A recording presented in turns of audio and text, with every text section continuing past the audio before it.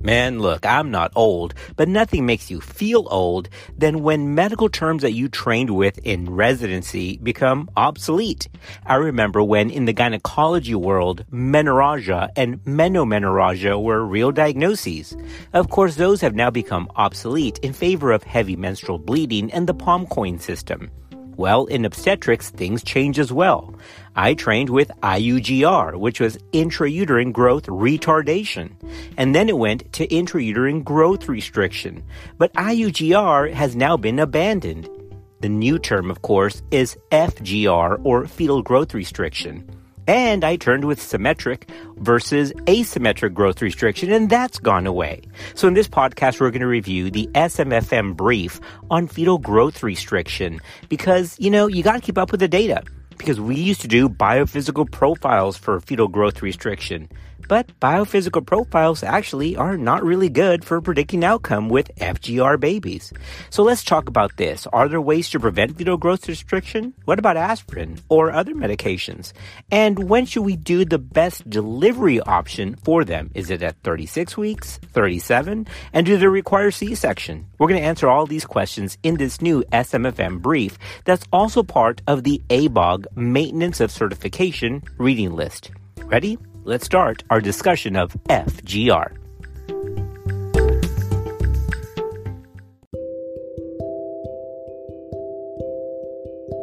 Welcome to Clinical Pearls.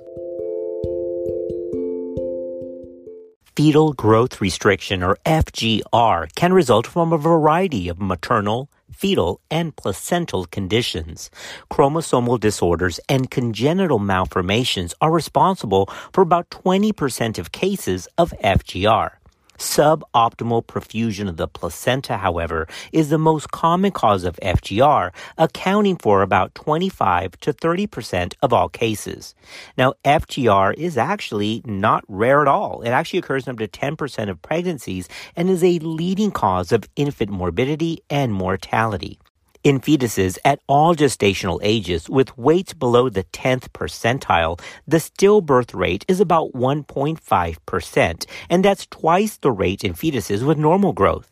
With fetal weights that are below the 5th percentile, the stillbirth birth rate can be as high as 2.5%. Furthermore, infants with birth weights below the 10th percentile are more likely to have severe acidosis at birth, low 5-minute APGAR scores, and neonatal ICU admissions. Studies also report a 2 to 5-fold increased rate of perinatal death among preterm FGR fetuses compared with term FGR fetuses. And if that wasn't enough, there's also issues later on in life for those affected babies. It has been associated with metabolic programming that increases the risk of future development of metabolic syndrome and the consequent development of cardiovascular and endocrine diseases.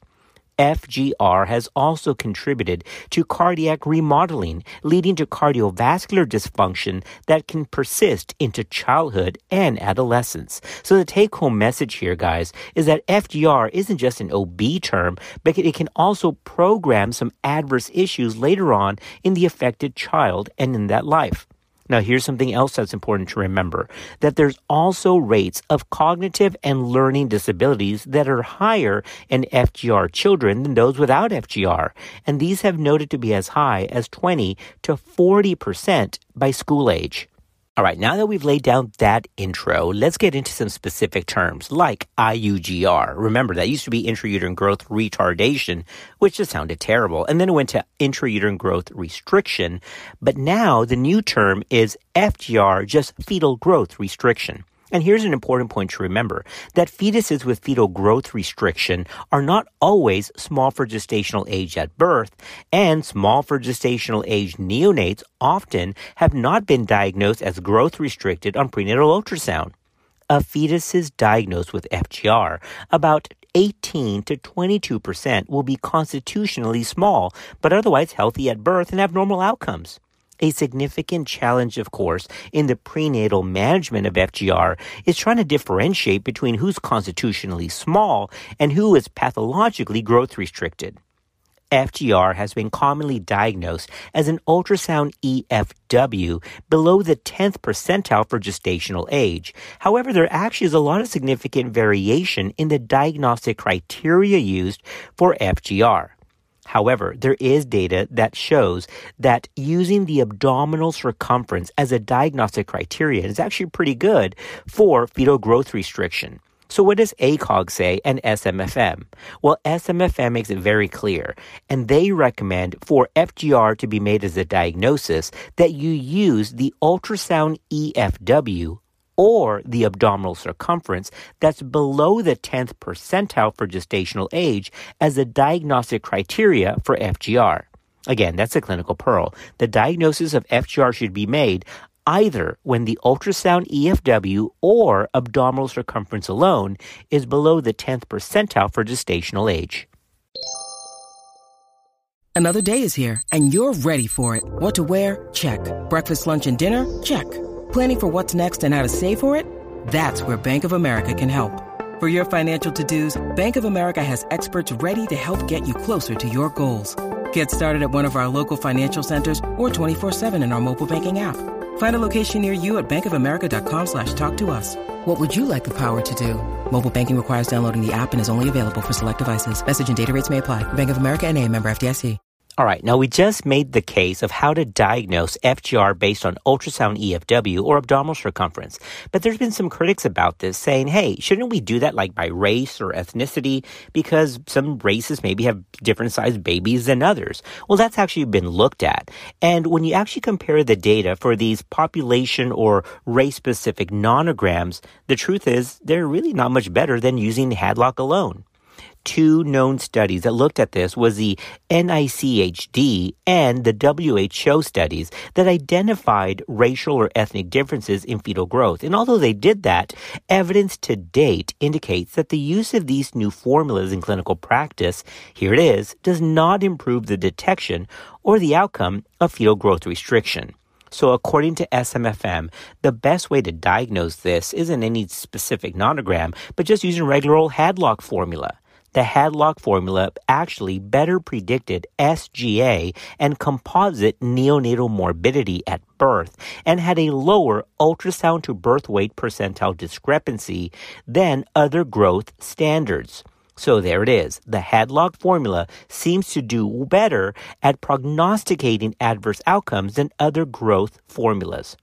Fetuses classified as growth restricted by Hadlock, but not by the NICHD growth standards, had significantly higher composite morbidity than fetuses of normal growth. So in view of this, SMFM states that the recommended way to do this FGR diagnosis is using just population-based fetal growth references like Hadlock to determine fetal weight percentages.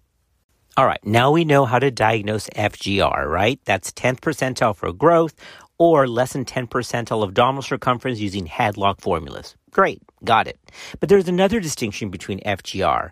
There's early onset and late onset. Early onset FGR is diagnosed before 32 weeks, and late onset is diagnosed after 32 weeks. Early onset FGR is typically more severe, tends to follow an established Doppler pattern of fetal deterioration, is more commonly associated with maternal hypertensive disorders, and shows more significant placental dysfunction than late onset FGR. Fetuses with genetic abnormalities can also present with early onset FGR, commonly in association with fetal and amniotic fluid abnormalities. Now, late onset FGR represents about 70 to 80% of FGR cases, so it's much more common, and it is typically milder in presentation. Now, unlike the early onset FGR, late onset FGR is less likely to be associated with maternal hypertensive disorders and typically has less extensive placental histological findings of underperfusion. Now remember that fetal growth restriction is any estimated fetal weight less than the 10th percentile. But there's also severities of fetal growth restriction. Of course, the most severe is at less than the 3rd percentile. The presence of abnormal umbilical artery Doppler indices has been found to predict adverse perinatal outcomes. An estimated fetal weight below the third percentile alone has also been associated with this increased risk of adverse perinatal outcomes, and that's irrespective of umbilical and middle cerebral artery Dopplers. Now, the risk of stillbirth at birth weights of less than the third percentile was increased about threefold over the third to fifth percentile group at all gestational ages. So what does that mean? Well, remember the clinical pearl. An estimated fetal weight below the third percentile by itself has been found to represent a very severe form of FGR. Now, we're going to get into timing of these babies later on, but that's going to be one key issue. All right, so we figured out that there's different kinds of severity. There's less than 10 percentile, there's 10 to the 5th percentile, 5th to the 3rd percentile, and the most severe form is 3rd percentile or less. But one of the things that I trained with when I was a resident was symmetric or asymmetric fetal growth restriction. Now, in the past, these classifications was thought to provide some insight about the timing of the pregnancy insult and the etiology or the prognosis of the FGR.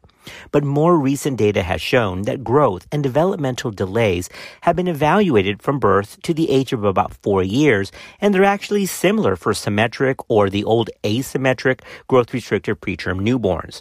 So as of right now, we don't divide FGR into symmetric or asymmetric anymore because, furthermore, the HC to AC ratio, that was head circumference to abdominal circumference ratio that was typically used for that diagnosis, has actually been not found to be an independent predictor of adverse pregnancy outcome. So remember, they're either FGR or not, but symmetric and asymmetric has now been thrown out the window. Well, here's a question for you. If you've listened to my podcast before, you know I like my low-dose aspirin in pregnancy. There's a lot of advantages, even some data that helps prevent preterm birth, all right? But what about aspirin for FGR prevention? Does that work? Well, there's no current preventable strategies or treatments for FGR that have been proven effective. The use of prophylactic low-dose aspirin was shown to provide a modest risk reduction in FGR and SGA in 2 meta-analyses. That sounds great, right? However, this finding was not confirmed in the aspirin for evidence-based preeclampsia prevention trial called ASPRE, ASPRE. That was primarily designed for preterm preeclampsia prevention, but on secondary analysis, it actually didn't prevent FGR either. So due to the conflicting evidence on the role of low-dose aspirin in the prevention of recurrent FGR in otherwise low-risk women, ACOG and SMFM recommends against the use of low-dose aspirin for the sole indication of FGR prevention. Now, there's also been other medications that have been tried, but these are actually not endorsed either. So, just to be clear, there have been no studies that have shown any good preventative or treatment options for established FGR.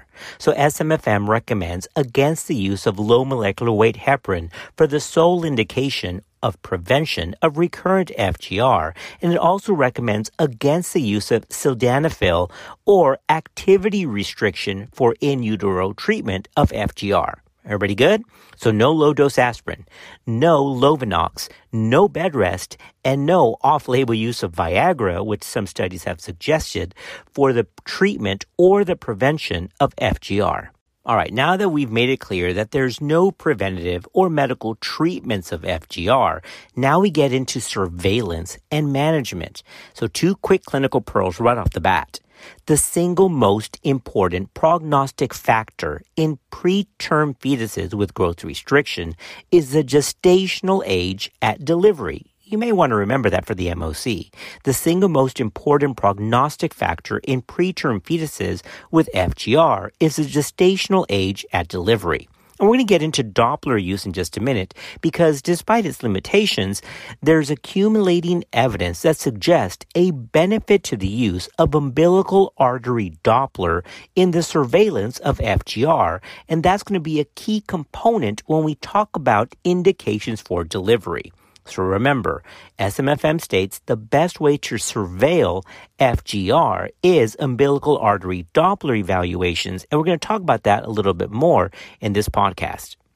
All right, podcast family, now that we've covered symmetrical versus asymmetrical and how those actually don't matter, we do have to say something about a test for genetics in these cases, because this is an important issue here. Remember that SMFM recommends a detailed OB ultrasound exam of the fetus, and that should be done with early onset FGR, because up to 20% of cases are associated with fetal or chromosomal abnormalities. And of course, that can have other structural issues as well.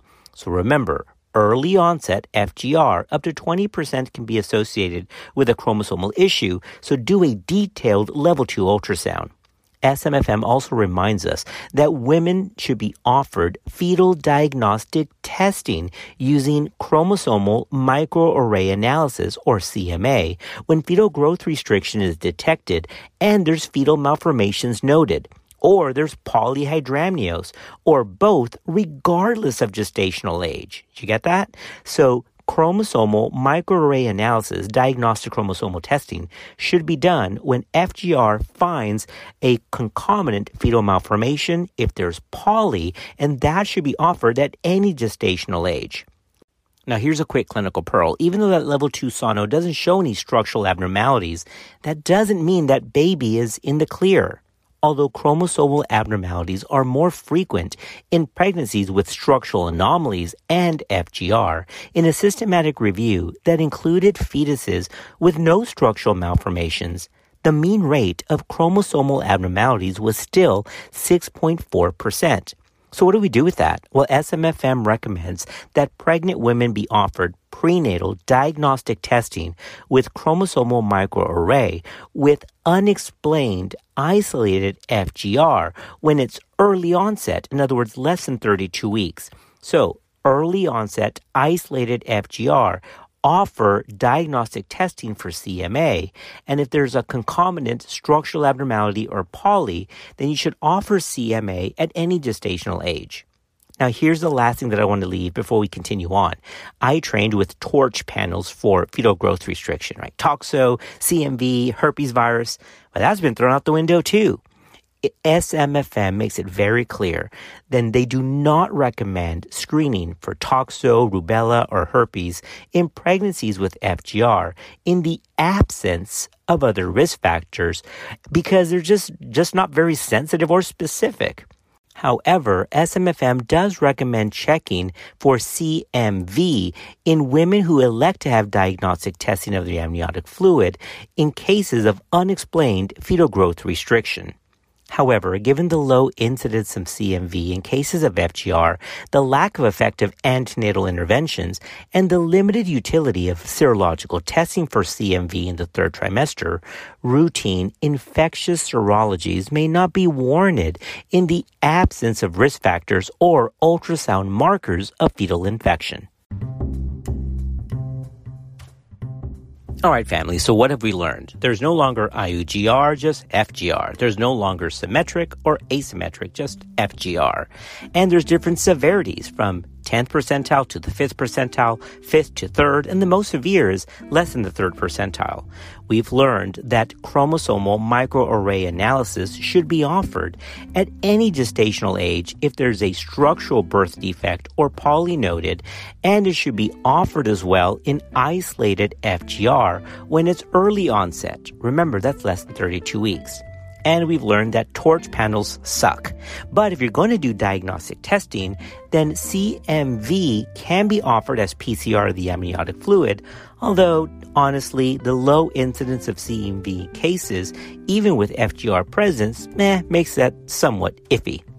All right, next we're going to cover things like umbilical artery Doppler and timing of delivery. And what about biophysical profile? Because I mentioned that at the intro. But we're going to have to do that in part 2 because I don't want this to get too long and boring. All right, so in part 2, we're going to cover umbilical artery Doppler. What about biophysical profile? And the most important question is timing of delivery.